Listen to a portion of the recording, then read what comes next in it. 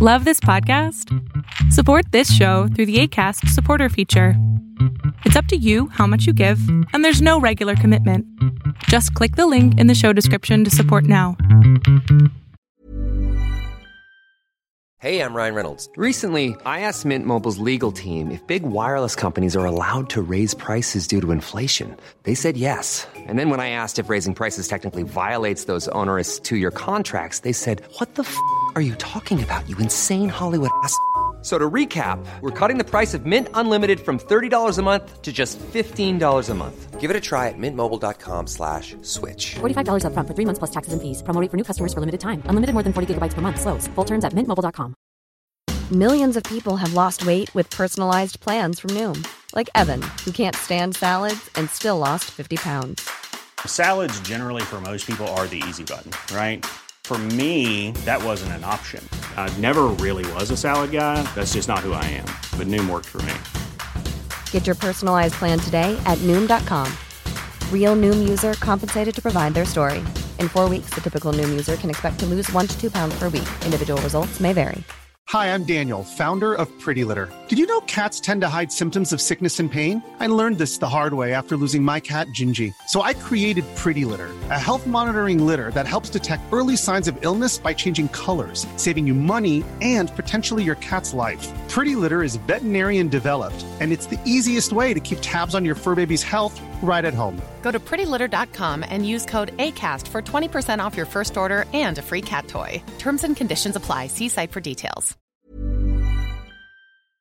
I believe the Palestinians and Israelis equally deserve to live safely and securely and to enjoy equal measures of freedom, prosperity, and democracy. My administration will continue our quiet and relentless diplomacy toward that end.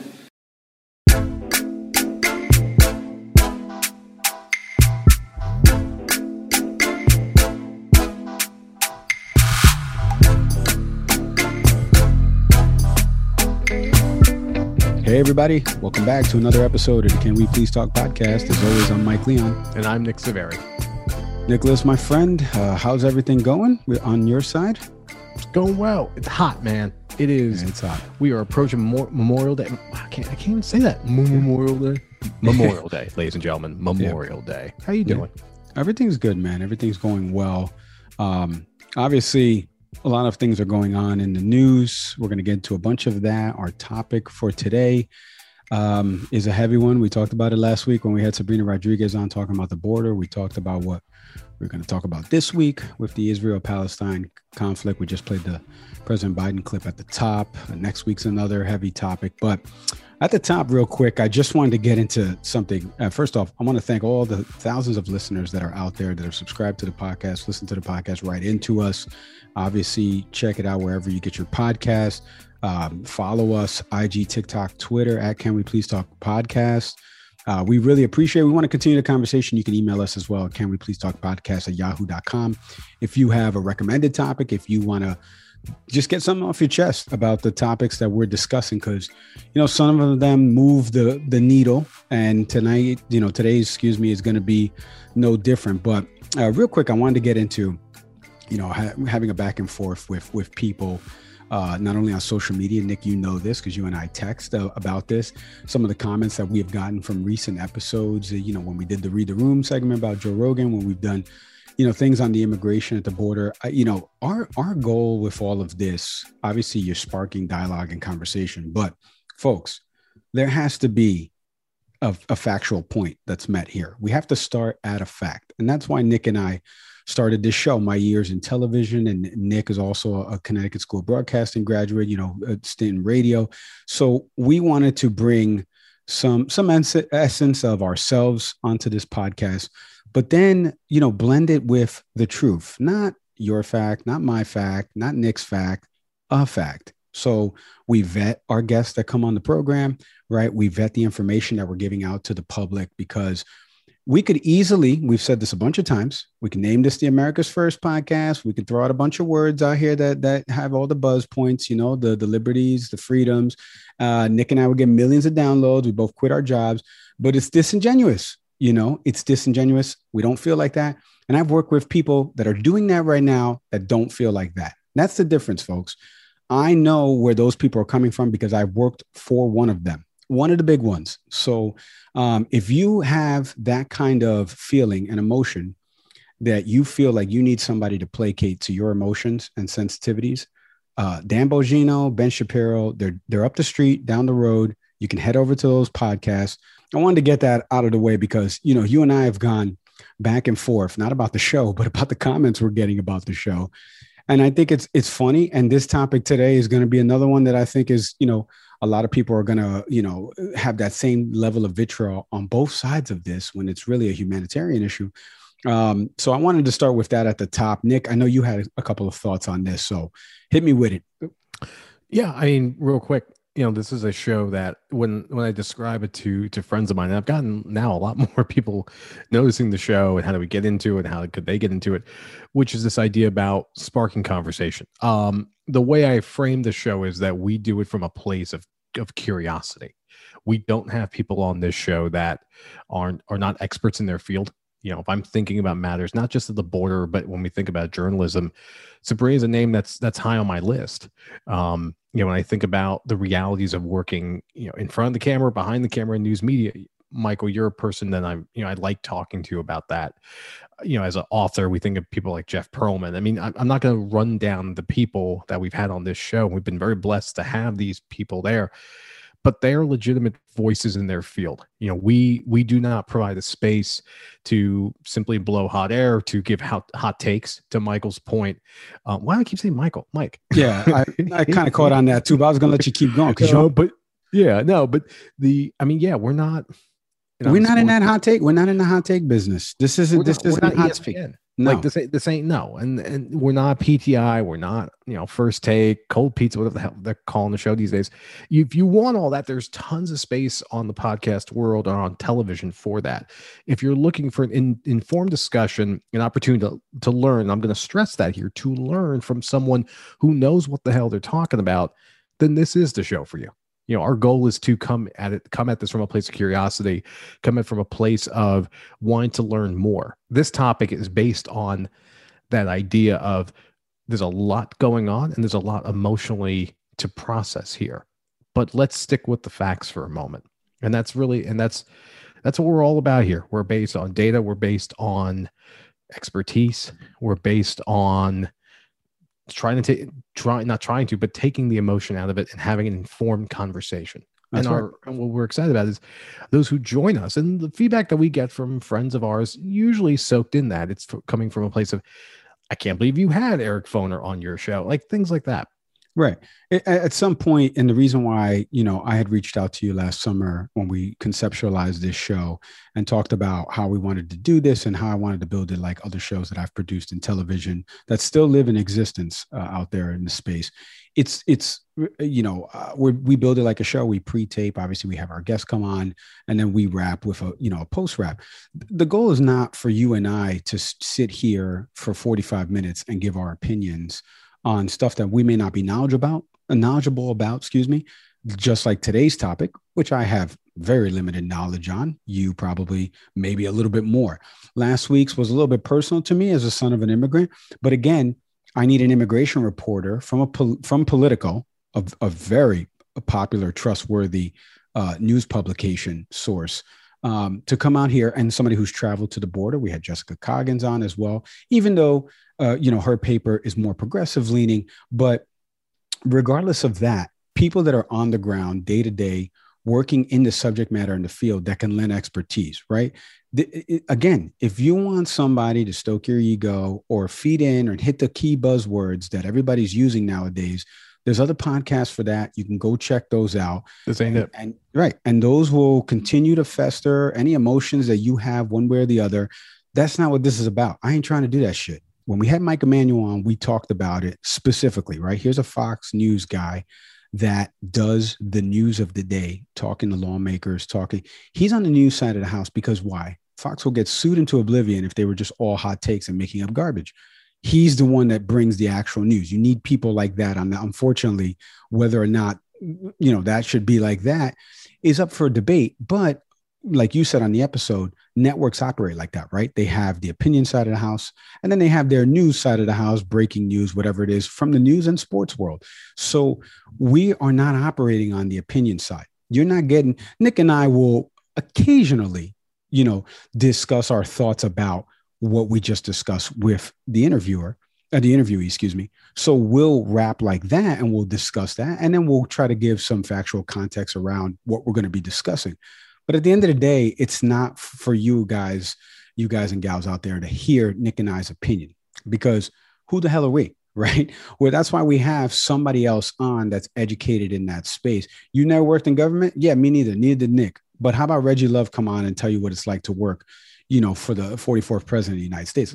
So there's things like that we try to do around the show. And I felt like it was important to kind of start with that at the top, because I appreciate all the feedback that Nick and I have been getting. It's not family and friends anymore. Now it's gone and blown over in the social comments and emails that we get from fans and things like that. So we appreciate it. But again, I want you to keep staying here because you want to learn about a new topic. You want to learn about something that you didn't know. It's not to give you another perspective on something. Everybody's throwing out their own perspectives.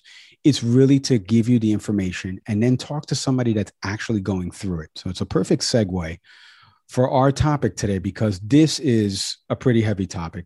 What's happening in Israel right now with the Israeli-Palestinian conflict and Hamas firing rockets into Israel and Israel responding back and how this all started is something that Nick and I are not going to offer an opinion on. We don't want that. I have no dog in this fight, for lack of a better term, because I think that term's terrible. There's people and kids dying daily over this. It's an extremely sensitive topic. Just to give you context, we asked a war correspondent to come on the program. He declined, and this person's been in Syria, in Israel, in other war-torn countries. And we wanted him to talk really about this subject matter and really educate us. And he declined because he said of the sensitivities around it, that he would rather go back there than come on a show and talk. That, to me, speaks of don't touch that subject, right? But we want to take it from the lens of like what we just talked about, the education part of it. So we have a noted history professor from the Hackley School. Jared Fishman is going to be joining us today. Now, Jared's got a unique story because not only is Jared, educated in history and also teaching it at the high school level at a very prominent school in New York, but has taken educational trips with students to Israel, to the Gaza Strip. He has seen some of this stuff firsthand and has told us stories off air about what happened in Gaza. And some of it is really eye-opening, but we want him to come on to explain the historical context of what's going on, what led up to this current conflict, and really his experiences traveling to the region. We thought it was important to really talk about this because obviously this is making news. You heard President Biden's comments at the top, and it's a sensitive subject, and I don't know what can be done. I hope for peace. We all pray for peace, but there's some issues at the core, obviously, on both sides of this. And Jared's really going to give us, the 36,000 foot view so we can really understand it and digest it. So with that, Nick, what do you make of what's happening over there in Israel right now? What it's all meaning to me is about it's tragedy. I'm not going to get into what side this person fell into it, but there's a really powerful video on the internet right now of a 10-year-old girl, talking about her experience there. And she's talking about this from being in a bombed out place. And she's just, is exclaiming, I'm 10. Like, what do I do with this? I'm always sick. I don't know. I can't do anything. See all of this. What do you expect me to do? Fix it? I'm only 10. I can't even do anything this morning. I just want to be a doctor or anything to help my people, but I can't. I'm just a kid. I don't even know what to do. Mike, my oldest kid is 6 years old, 4 years removed from that. And, their life trajectories are going to go in two totally different places simply by the good fortune of where my daughter was born, and which is also to say where I was born. And she's the person that comes to mind. And again, it's not about what side she falls into, but we're talking about children. We're talking about people just trying to live their lives and basically victims of attacks. We saw recently the bombing of a building that housed the AP and other outlets. We're seeing violence just blown apart or happening all over that territory. And regardless of where your political leanings are and what side you're being sympathetic toward, at the end of the day, we're seeing an outbreak of violence, and we need to understand why, and we need to understand what are the opportunities to potentially rebuild and to be able to move on as Biden had, as the president spoke a moment ago. That's what matters here. Getting into that. And I've seen, I'm part of different text groups and seeing people really emotionally connecting to this. And that's not the place for it. The place is to understand how we arrived here. And I'm excited today to have a conversation with someone to really just kind of bring us up to speed with what are the origins of this conflict and what makes this conflict, potentially this recent situation, stand out from prior events? Or is this part of an ongoing narrative? So again, as always, I come at it from a place of curiosity, but especially right now, thinking of that little girl and thinking of the thousands of people who are fearing for their lives, and just understanding what in the hell is going on, and what is how do we move past this? Yeah, no, it's very well said. That's the place that we want to bring it from. And we're excited that Jared was able to join us on the program today. Nick, a quick word from our sponsor, Real Sleep. The pandemic has had a tremendous impact on sleep, insomnia, and anxiety. If you are suffering from sleep issues like half the world is, well, our sponsor, Real Sleep, has developed the world's first personalized sleep solution customized to you. Nick, how many hours of sleep you getting there, buddy? Probably about like 5 or 6. I know anymore. I work late. Sometimes when the kid gets me up, man, it's uneven. Yeah. The copy's telling me to add a story around trouble sleeping. I always have trouble sleeping. I mean, I drink a cup of coffee before I go to bed, so that could be why. But sleeping for me, we just moved back from Miami to New York City. So you go from a city where you don't really have, at least where I was living in Miami, not a lot of noise outside. Now noise everywhere, in New York City. So I got trouble sleeping. So I'm all in on this sponsor, Real Sleep, because unlike prescription and over-the-counter sleep aids, they got a plant-based formula that works with your body to get you to sleep faster, help you sleep deeper, and cut down on sleep disturbances. You can even hear the sirens that are outside of my house right now. So while sleep is solitaire, folks, you are not alone, and Real Sleep is here to help. That's why we're teaming up with them. Give you 20% off your next purchase. Nick, you writing this down? 20% off your next purchase. Okay. So all you got to do, whatever podcast platform you're listening to us on, go to the show notes page, click on the link that's in there, and use the promo code POD at checkout, and you'll see why Real Sleep is the last sleep product you'll ever need. All right. Like we mentioned at the top, the subject today is very heavy, and we wanted somebody to give us not only a historical context of what's going on in Israel and Palestine, but also somebody who's traveled to the region. That's history teacher over at the Hackley School, Jared Fishman, one of my oldest friends from high school. Jared, Mike, and Nick, thanks for hopping on the podcast with us today. I really appreciate it. Thanks, guys. Really proud of you in terms of everything you've been able to accomplish so far. So it's a real honor to come on. Well, I appreciate that. I mean, that's going somewhere in the soundbite library for Nick and I. So thank you. Jared, let's get right into it, because, there's a lot of people out there, specifically our audience may not be as well versed in Middle East relations. I will take myself as the example here. I'm not as well versed in what's actually happening in the conflict, not the most recent and how this flare up started, but why don't you take our audience a little bit through the context of what's happening right now with Israel and Palestine and what actually escalated to where we are today? Sure, you got it. And again, I think you introed this really well. It is a really, really heavy topic, and it's very polarizing. So I'm going to do my best to really kind of give both sides so that your listeners will have a sense of what the facts are.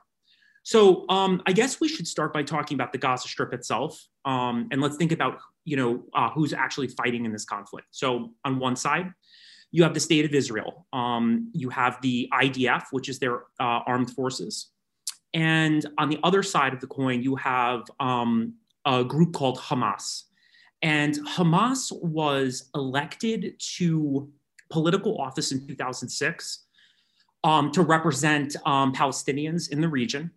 But I also want to point out that they're also very controversial, right? People in the Middle East, especially Arabic nations, tend to look at Hamas almost as freedom fighters, whereas Western nations consider them to be a terrorist organization. So just as an example, they were legitimately elected in 2006 to a majority in what's called the Palestinian Authority. But their biggest rival, a group called Fatah, there was a civil war in 2007 between these two groups, and Hamas basically executed most of the key figures in Fatah and basically took over. So for a lot of Palestinians, whether they want Hamas or not, Hamas has been here to stay for quite a long time. So in terms of the conflict itself, it's a very, what I would call a very limited war. And all of the wars that have been fought, I would say over the last 20 years, involving Gaza and involving the West Bank are, if you want to think of like Clausewitzian theory, who was a military theorist in the 1800s, it's very limited because if you notice, like both sides, they're not necessarily looking at this as total war. They're not sending ground troops in. They're using limited means to accomplish their political goals. So if we look at the Israelis, let's start with them. What is sort of their goal in this fighting? So their goal right now, and this has been going on for 10 days, their goal is to destroy the military capability of Hamas. So what they're basically targeting in the Gaza Strip is essentially military infrastructure. So that includes these rocket launchers that Hamas uses. They're a little bit like Katyusha rockets from World War II that the Soviets used. Essentially, they're homemade, out of materials that you could find in the Gaza Strip. Some of them are foreign bought, but it's very difficult for Hamas to get those in for a variety of reasons. So the Israelis are targeting those rocket launchers, and they're targeting these underground tunnels that Hamas built after the last war in 2014. So they use these tunnels, which are right underneath the Gaza Strip, to basically move materials and to really do things outside of observation range of the Israelis. They also use it as like a communication network. So it's a very difficult military campaign for the Israelis to fight because, and again, it's very controversial, but Hamas purposely puts this military infrastructure very close to where people live. Now, on some level, it can't be avoided because of the fact that the Gaza Strip is something like the third most populated, densely populated region in the entire world. And it's very small in a lot of ways. But that said, Hamas has regularly been accused of essentially putting a lot of their civilians that they represent in harm's way. And what the Israelis will tend to do, which, by the way, has been talked about by tons of people, in the media right now. What the Israelis will do is they will literally call Hamas's leadership and tell them, we are going to blow this building up because you have X, Y, and Z there. And the Israelis will give them about an hour to get innocent people out of that area. And I know how strange that sounds, when you're thinking about how wars are fought, but that's basically what, the Israelis will tend to do. And by the way, just to, really be clear here, the Israelis don't really make very many bones about this. I mean, they will be very open about the fact that they know that there will be collateral damage no matter how precise their bombings are. So just as an example, they've flown 1,800 sorties in 10 days. And they've killed a couple of hundred civilians along with a couple of hundred members of Hamas.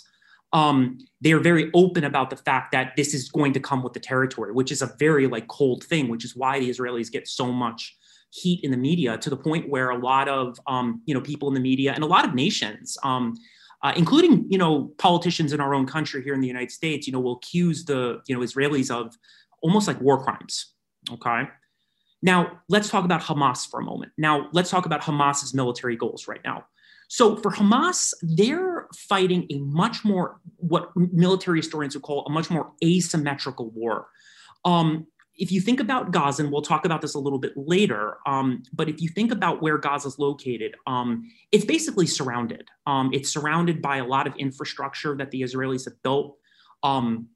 They do not have access to the sea because of a blockade. And something that doesn't often get talked about, even the Egyptians on the southern part of Gaza, they have also sealed that area off to kind of prevent people from leaving. So the kind of position that puts Hamas in is a lot like a lot of other powers that you might think about when studying guerrilla warfare and things like that. So whether you're talking about North Vietnam during the the Vietnam conflict, the Taliban fighting in Afghanistan, the bottom line is Hamas cannot compete militarily with Israel. They just don't have the military capability to do it.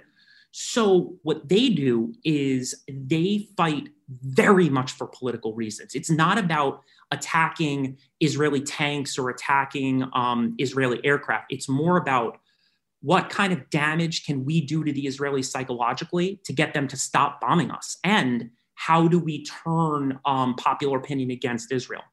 So as an example, Hamas uses primarily these rockets, these homemade rockets, and they'll fire off hundreds of them in different salvos. These are almost like a fire and forget weapons, meaning you're just sort of pointing it in a direction and hoping that it hits the target. They're not particularly accurate, but they are psychologically pretty scary for people. Thing is that Israel has a system called the Iron Dome defense, which is a little bit like, if you remember in the early 90s when the United States invaded Iraq, we had those Patriot missiles, which would shoot Scuds down. The media loves to talk about those things.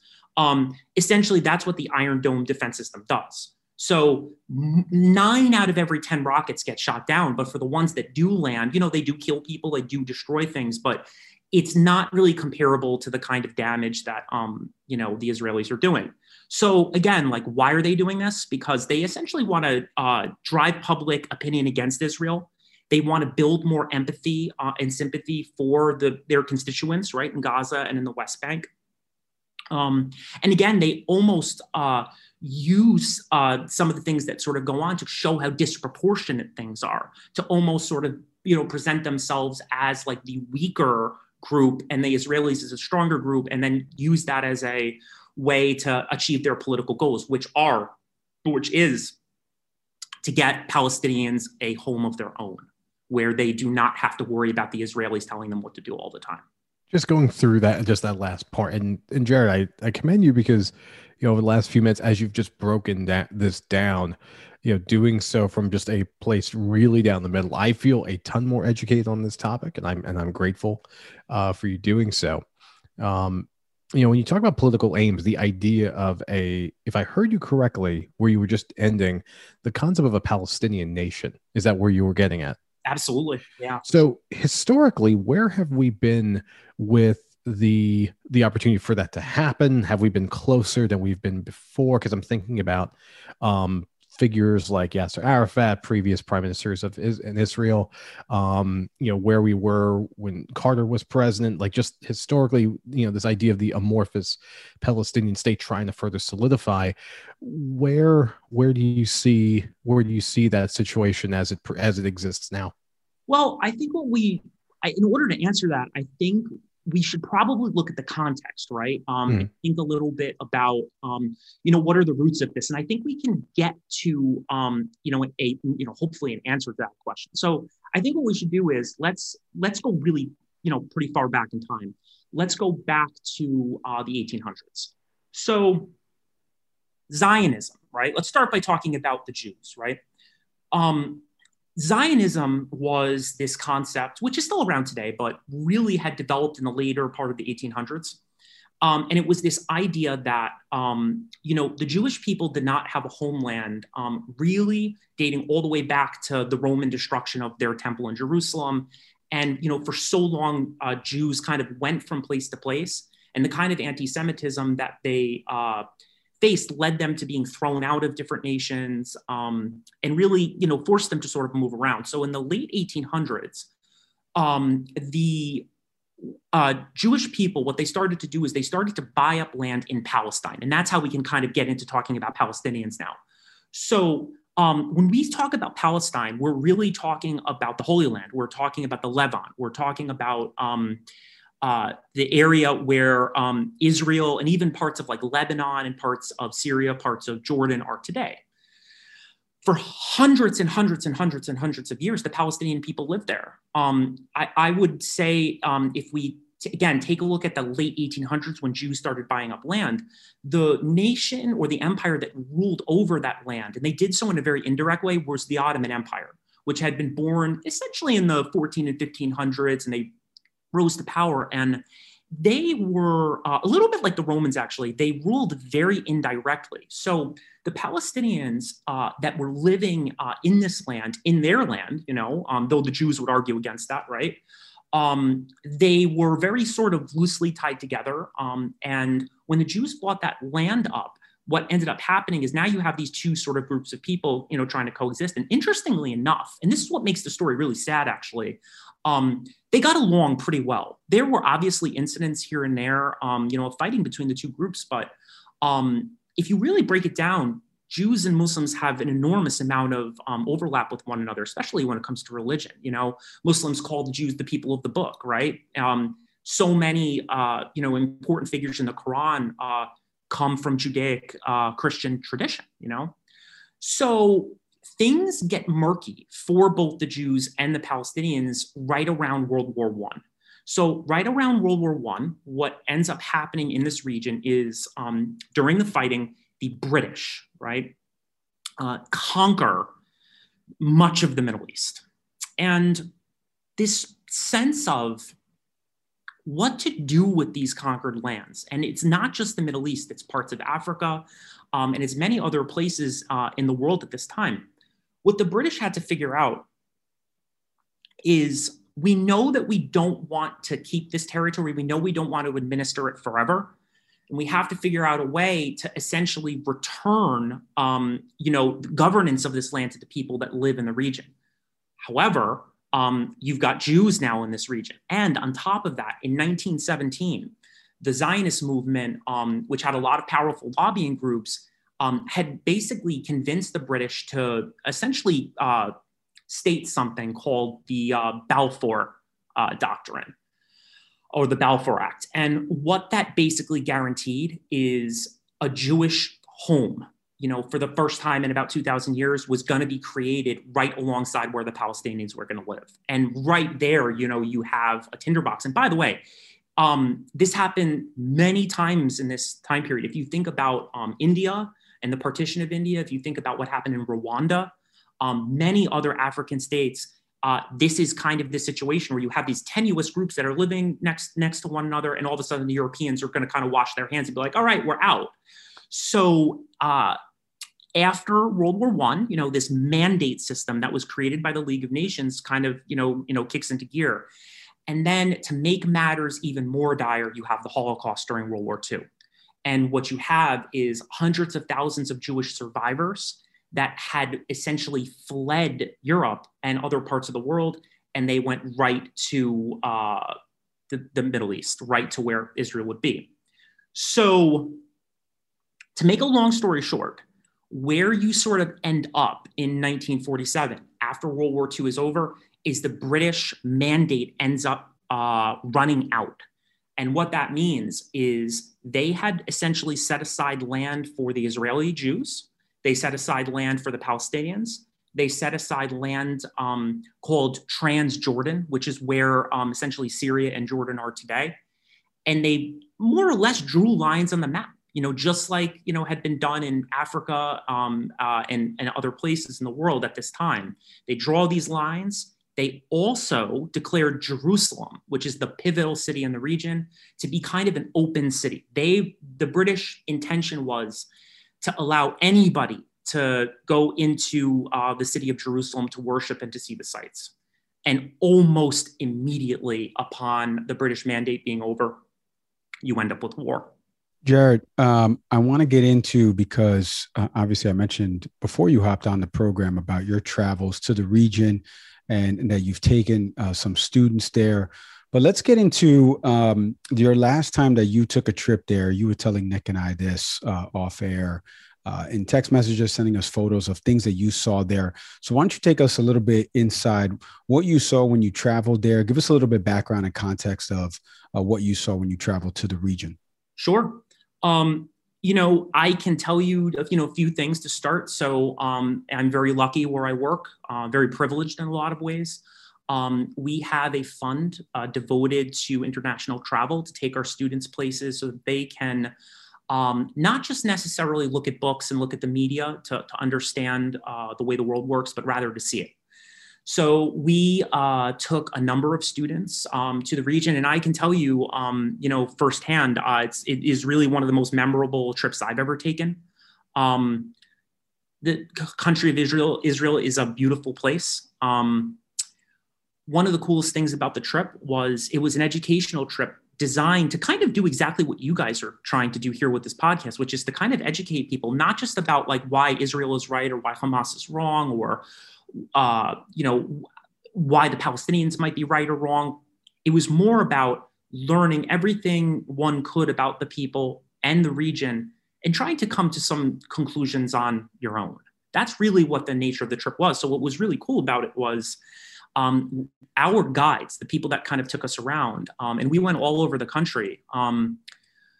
They were a mix of Palestinians from the West Bank. And the West Bank is, and again, we might get into this a little bit later, the West Bank is basically where Jerusalem is. And the West Bank is essentially occupied territory. And again, it could take a really long time to explain what that means. But in short, these were lands that were controlled, that were lived in by Palestinians, right?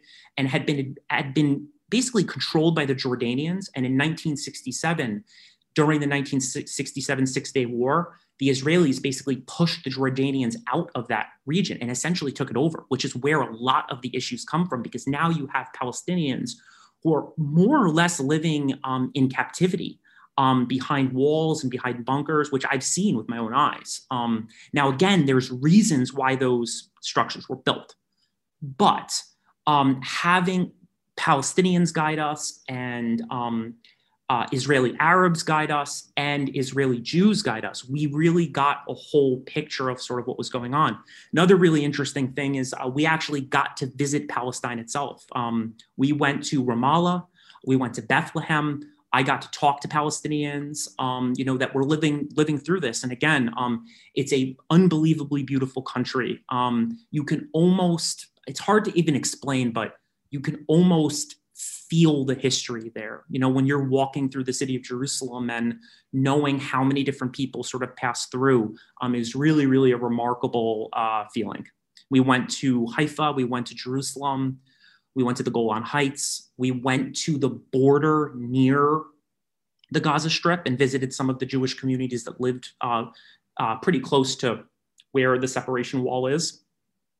And again, it was a very, very, very rewarding trip where, I think we all learned quite a bit. I wanted to ask you a follow-up on that because, obviously you talked about everywhere that you traveled within the region, some of the things that you saw.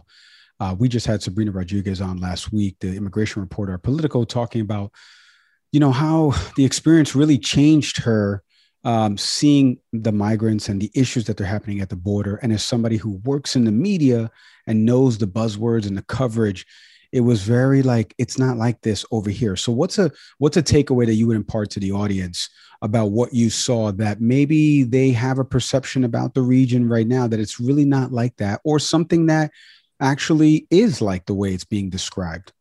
Yeah, I think that I always say that it's always better to see things with one's own eyes in order to really seek truth. I can tell you from experience that, when you watch the American media, regardless of which channel you watch, Palestinians are often portrayed very negatively. And I would argue really from both sides, whether they're portrayed as these sort of terrorists, like every Palestinian is some kind of like rabid terrorist. And the flip side as well, that they are almost like the danger of the single story. I don't know if you've ever heard that before, but like the danger of like sort of painting everything as being tragic for Palestinians. I can certainly attest to some of this. When we went to Ramallah, the Palestinians that I met were some of the nicest people I met on the entire trip. When these cities are often referred to as being kind of like refugee camps, they're actually cities with bustling industry and things sort of happening and people going to work and people raising their families. I can tell you that it was very ominous to look up at that separation wall. I remember going through the checkpoint and saying to myself, what would this be like if I saw this every day in my own home? I mean, you're talking about machine gun towers with the weapons pointed down into the city.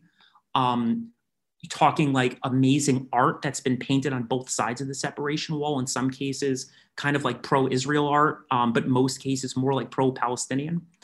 I also remember a few moments of walking through the city with our guide. And, when I'm on trips like this, I tend to be like my wife would say, I'm typically like the Papa Bear, kind of like I'm sort of like the person looking out to make sure that everybody's safe and things like that. So a lot of times I kind of go off or I stand in the back, and I can remember very clearly being alone and seeing, some Palestinian children walking by, and like, they looked at me, and it's almost like we had a conversation without really having a conversation. They threw up the peace sign, and I can just tell that they were trying to give me their experience in that one gesture, So I remember, leaving, that city and that region, on one hand, very hopeful and very connected in a lot of ways to the people there, especially based on all the interactions that I had.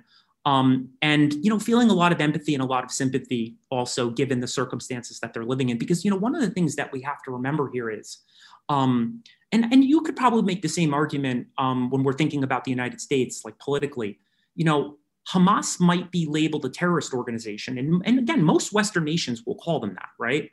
But that doesn't mean every Palestinian is even affiliated with that group. In fact, most of the Palestinians I talked to didn't particularly care that much for Hamas, because the way that they saw it is every time Hamas launches rockets at Israeli citizens, it almost makes the situation even worse for them. Because ultimately, getting back to one of your earlier questions about the idea of essentially a two-state system, which is what the British wanted in the first place back all the way back in 1917. The fear is if this cycle continues, which is a protest happening in Israel somewhere, Hamas launching rockets, and then the Israelis, launching these very sophisticated military operations. The fear amongst many historians and many people is that how can we ever get to a situation where there is multiple states? And that's very complex and very complicated. Most people kind of paint this as such a simple decision, and it's not. Yeah, you were talking earlier about the idea of a border and like where certain territories, who really sort of runs that territory has shifted. You gave the example of Jerusalem earlier.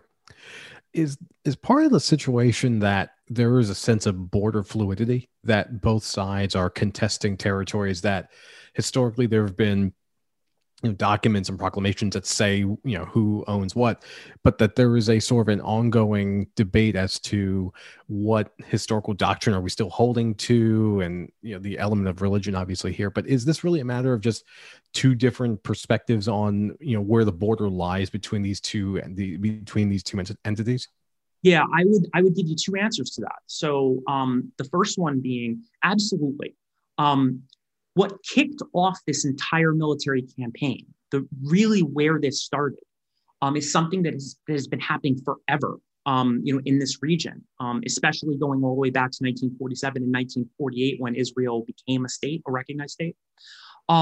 So both sides basically claim that during the times in which, Palestinians lived in Jerusalem or Israelis lived in Jerusalem, what both sides will essentially argue is that a city block or a neighborhood is theirs. So in this particular case, because the Israelis hold essentially the military advantage right now, and really the political advantage as well, what they've been doing is they've basically been evicting Palestinian families from Jerusalem and even other parts of the nation.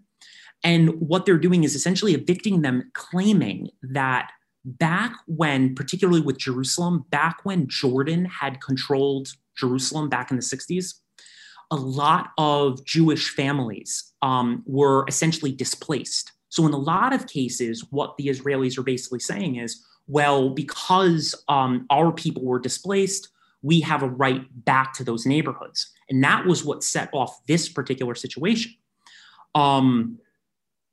And it goes both ways as well, right? For a lot of Palestinians, their argument is, look, you guys came here in the late 1800s. We've been living here literally since Muhammad. I mean, literally back in the middle of the 600 CE.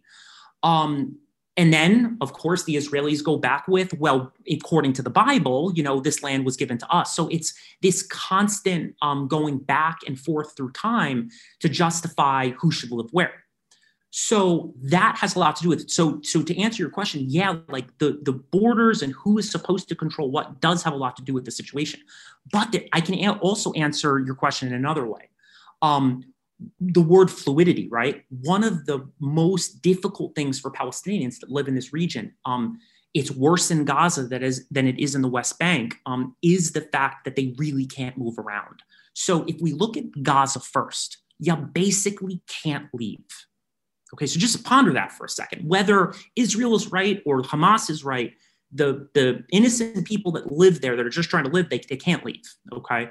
Sometimes you can get special identification, like if you end up getting a job or something in Israel, or you have special clearance, sometimes you're allowed out. But that's pretty rare in Gaza.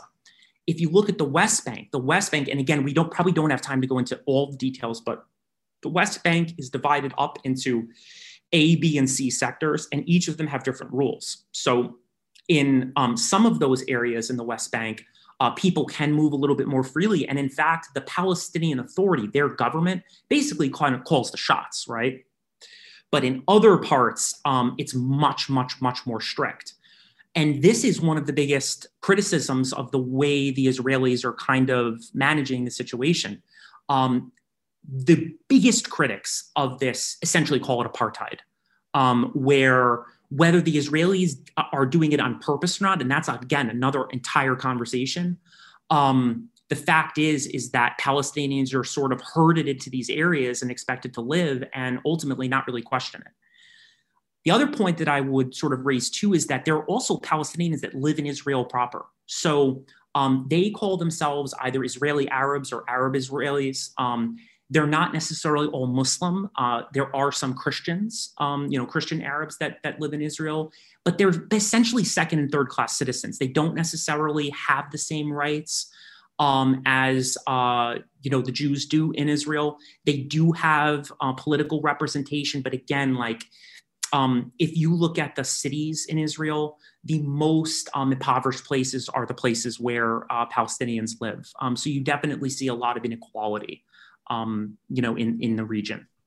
Jared, one thing that we cannot get around, unfortunately, with this issue, and you've mentioned it a couple of times, we mentioned it before you hopped on the program, that we really try to remove emotion politics and keep it informational and educational. But the U.S. and the U.S.'s involvement in this, we played at the top of the program President Biden's comments recently about it, that Israel has a right to defend themselves, but that he also hopes that this conflict will be resolved soon. So what can, in your opinion, having been to the region, knowing so much as you do about the region, what can the U.S. do here? I know the United Nations has tried and has forcefully made some statements about peace and unity. What can be done here from the United States' angle? And does it feel like we know the foreign policy, at least from the media perspective, is slanted one way from the U.S.'s perspective, but what can the U.S. do here?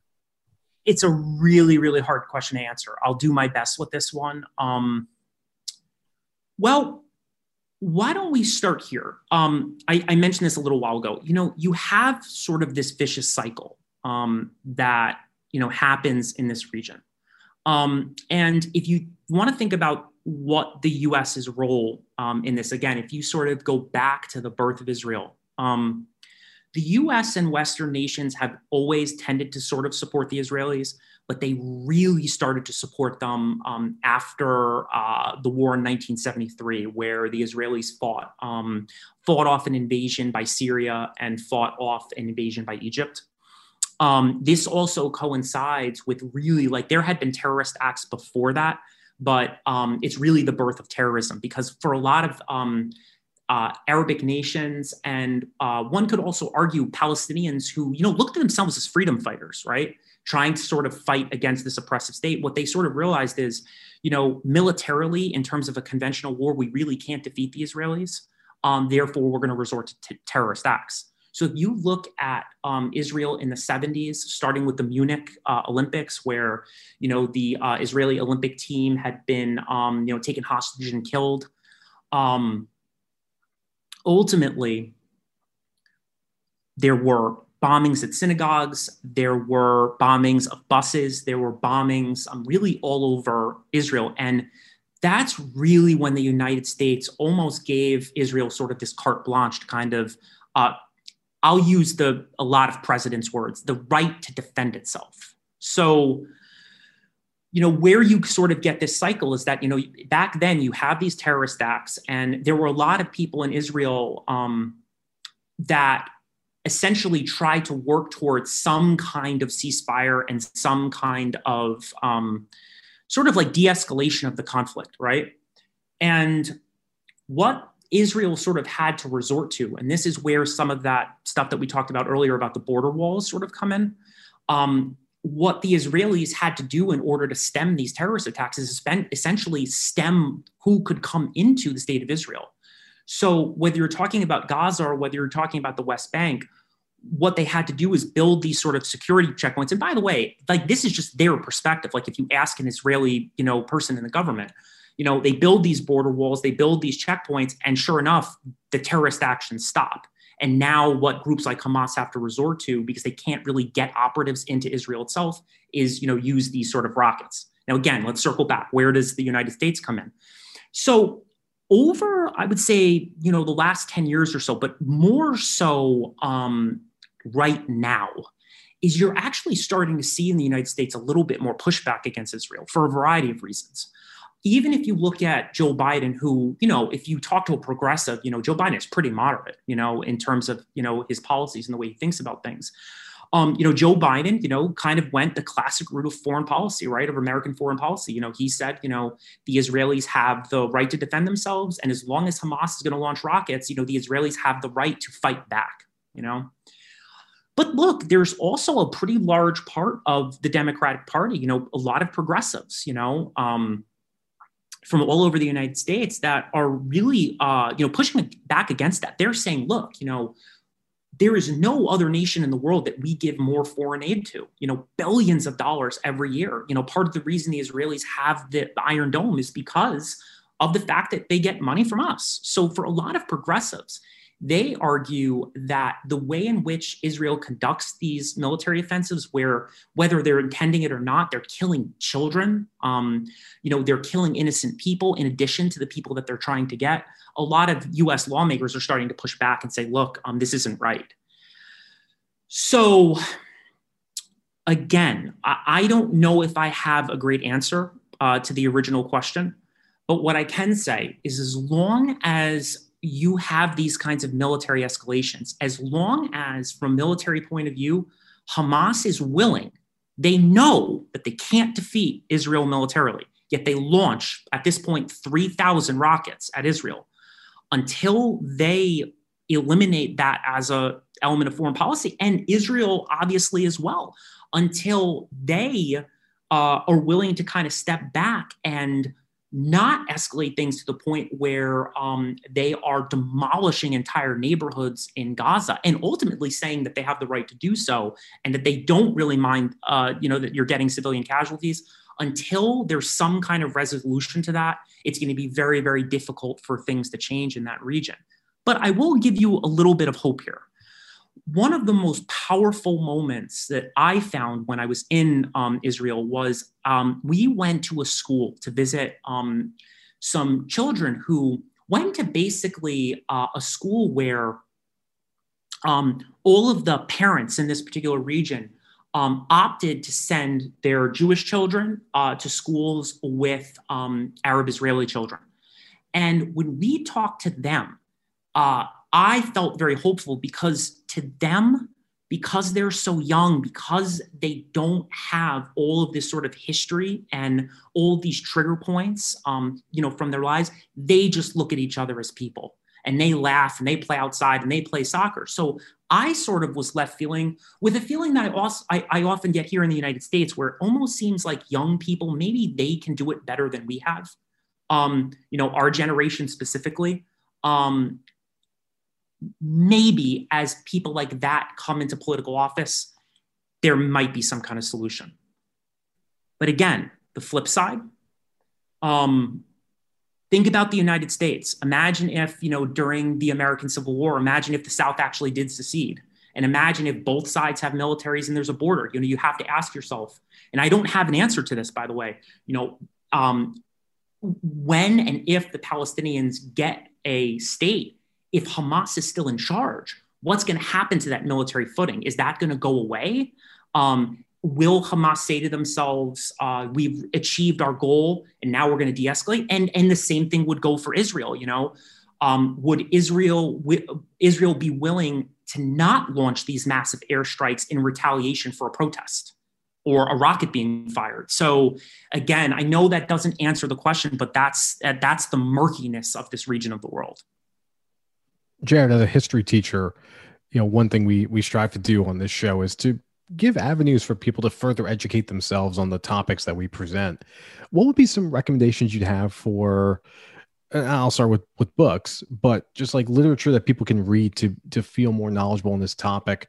You'll be able to, as you yourself today have done, present a pretty, helpful middle ground to understand the origins of this conflict. And as you had just alluded to a moment ago, what the future of this conflict, or maybe potentially its end, may be.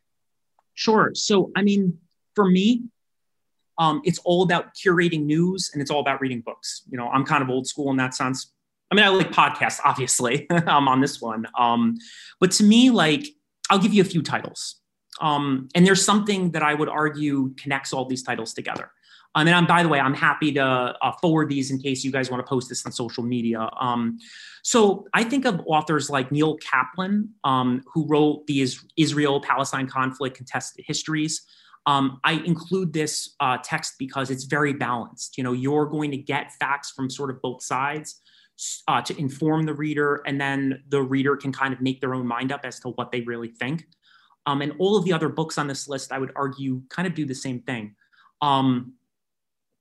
Rashid Khalidi, who is a professor at Columbia University, wrote a book called The 100 Years War on Palestine, A History of Settler Colonialism and Resistance.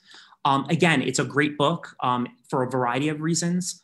Because again, while I would argue that he's very much writing from a Palestinian perspective, he's very critical of Hamas, and he's very critical of how a lot of political organizations in the region, he kind of asks the question, are they really serving the needs of these innocent Palestinian people who kind of got trapped in a lot of ways because of these wars that have gone on? And I have two other authors from Israel. Ari Shavit wrote My Promised Land, The Triumph and Tragedy of Israel. And there's another author named Benny Morris. And he wrote a book called 1948, A History of the First Arab-Israeli War. And again, these are what I would sort of argue to be sort of like, not necessarily revisionist historians, but sort of like more like new historians, who again are kind of critical of Israel, where they'll use phrases like, Israel has the right to defend itself, but they're sort of very critical of, again, should Israel have a foreign policy that's so similar to their foreign policy in 1948 and even beyond, where, Israel always felt as a state that their Arabic neighbors were basically trying to destroy them and push them into the sea. And what these historians do, and what a lot of historians do nowadays, is they sort of question that. They sort of say, is that the right foreign policy to have given where Israel stands in the world now, right? And if you want to take that a bit further, because there's always sort of pushback, for the Israelis, a lot of times you'll hear, especially older Israelis, say never again, because the fact is, from the Israeli perspective, especially from Israeli hawks who defend these military operations, they would argue, look, for the last 2,000 years, we've taken that approach and we almost literally got wiped out, meaning as a people. So for a lot of Israelis, it's very hard to backtrack from that concept. So the other recommendation I would have, in addition to books, would be media. And what I've been tending to do to really understand this conflict is I try to go to as many sources from both sides as possible. So for example, looking at Al Jazeera, looking at the Jerusalem Post.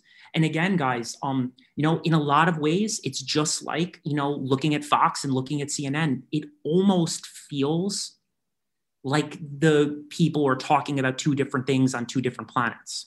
So for your listeners, and really for anybody that wants to be a student of history and really sort of understand things and not be drawn into almost like this tribal sense that, if you live in the United States, if you're a Democrat or you're a progressive or you're a conservative or you're a Republican, almost like just simply believing what they believe because of herd mentality.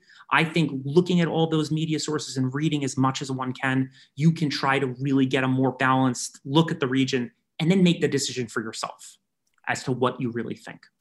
Jared, it's really well said. One of the things we preach here, obviously, and that people I think need to learn, especially for myself who's worked, at some of these news outlets, is news judgment and being able to decipher what is a real source, what isn't a real source. I echo that about the Al Jazeera stuff and checking out all the work there. Sky News as well does great. Reuters does fantastic work about everything in the region. Jared Fishman, thank you so much for coming on the program today. Let me tell you something. This is just on a personal note. Your students are very lucky, my friend. You are extremely knowledgeable about this. I can't speak for Nick, but actually I will speak for Nick. You have been fantastic today, and we really appreciate you educating us more about not only the region, the conflict, giving us, the personal sides of what you saw over there firsthand. So thank you so much for coming on the program. Really appreciate it. Stay safe. Thanks. And I really appreciate you guys having me on. All right. That was history teacher Jared Fishman at the Hackley School up in Westchester. Does a fantastic job, man. I mean, folks, look, I can't even play as if I know some of the conflict, at least over the last 60, 70 years, like Jared got into, of what happened in the 40s, the kidnapping in Munich. There's so many historical events around this. Like Jared mentioned, of some of those texts, like I mentioned towards the end, I think Al Jazeera, Sky News, Reuters do a great job of covering this. So check out all of that information about everything that's going on in the region, the U.S.'s involvement in this and what, President Biden's doing. I would look at it from those media outlet lenses. But Nick, what'd you think of not only Jared and the historical context that he put in terms of framing a lot of what's happening, what led to this recent conflict, but like the issue at hand, man, it's a heavy one, man. We talked about at the top, that war correspondent that did not want to come on. He said it's a live grenade that I don't want to live with. What do you make of the overall topic? Oh, yeah, I understand where that person's coming from. Mike, I feel like I say this every week, but this episode really feels like one of our best ones. This feels like required listening. I think I'm very tempted to going forward, when this conversation comes up, either between groups of our friends or, different spaces I'm in through social media and stuff. Like, this feels like a definitive text to put in front of people, because I think Jared does a phenomenal job of really just taking us through historically, how we arrive at this place. And regardless of what side of the argument you present, and I thought Jared did a great job of giving us some needed perspective of what is really driving the thought process, for either side of this conflict. It feels definitive to me. At the very end, he gave us a syllabus, man. For you all listeners, listen to the show. At the very end, start busting out. Find out your local bookstore, Amazon, wherever, and start looking at these texts. Because here's a guy who knows what he's talking about, telling you the best way to really cut through the hot takery that's going on right now is to do some serious reading. So I would say, I think he did a phenomenal job. And where I feel now is I feel a little more level-headed about this. Like I understand a little bit more historically how we've arrived at this place, but more importantly, I understand where both sides are coming from. So I don't feel as tied emotionally to it. I mean, it's crazy to say that because we're talking about people dying, but I mean, I'm respectful of it, but at the same time, I'm more understanding of what is driving both sides and just ever more hopeful for how, what reasonable conclusion we can have, which is not going to be anytime soon. It may not even be in our lifetimes, Mike, but but where this could proceed to getting to a better place. Yeah, I mean, that's the hope, man. You got to pray for peace in the region. I think about that video you sent me of the Palestinian girl. If you haven't seen it on Twitter, I mean, you'll probably see it right now as I have it airing in this YouTube portion, but it's very moving of what that little girl said, a 10-year-old who, her house was destroyed as she was playing outside. It's very moving. And I think that's the piece that's probably lost in all this is the people that live in the region, like Jared said, that can't go anywhere. The ones that have fears of getting on public transportation because of fear of an extremist, strapping themselves with a bomb and blowing up. And we don't live in that type of environment, here domestically in the US. And, one of the things Jared told us off air was a lot of these politicians, and I know Ted Cruz has alluded to this, that he's going to travel to the region, but, Jared off air told us, some of these politicians should actually head to the region to see what he saw and to see the way people were living day to day and what gave him hope, but also what was fearful, like the scare that they had where he had to show his students a bomb shelter. Like there's things like that I think are really lost, those intricate stories of people that are living there on the ground day to day that are going through this. And we just see, one nation and one that wants to be a nation, just kind of going back and forth, and then the Western world kind of chiming in, and United Nations at some point chiming in, and that's not really, some of that is not helping, and it's so polarizing here domestically. It's like we need to actually get at the root of this. But I love that Jared gave so much context around all the conflicts that have happened in the region and what led to this recent one. So we thank him so much for coming on the program. As for our show, always, folks, I mentioned at the beginning, YouTube, audio platforms. Nick's pointing down to smash the subscribe button on YouTube, but the audio platforms, by now, Apple, Spotify, Google. Check us out. Leave us a review and comment, please. If you want to continue the conversation with us about this topic or other topics that you've heard on the program, email us at canwepleasetalkpodcast@yahoo.com. Check us out on IG and TikTok at Can We Please Talk Podcast, on Twitter at Can We Please Talk, and check out our Patreon portion where we'll have some bonus clips from this episode and more exclusive content that lives on there. If you have a recommendation for a show topic, you want to buy some show merchandise with Nick and I's face on it, head over to Patreon, type in at Can We Please Talk Podcast as Nick makes the, oh, really? Are we selling that now? Okay. Oh, word? Yeah, that's right. As always, everybody, I'm Mike Leon. And I'm Nick Saveri. Thank you so much for tuning in, listening. We really appreciate it, and have a good one.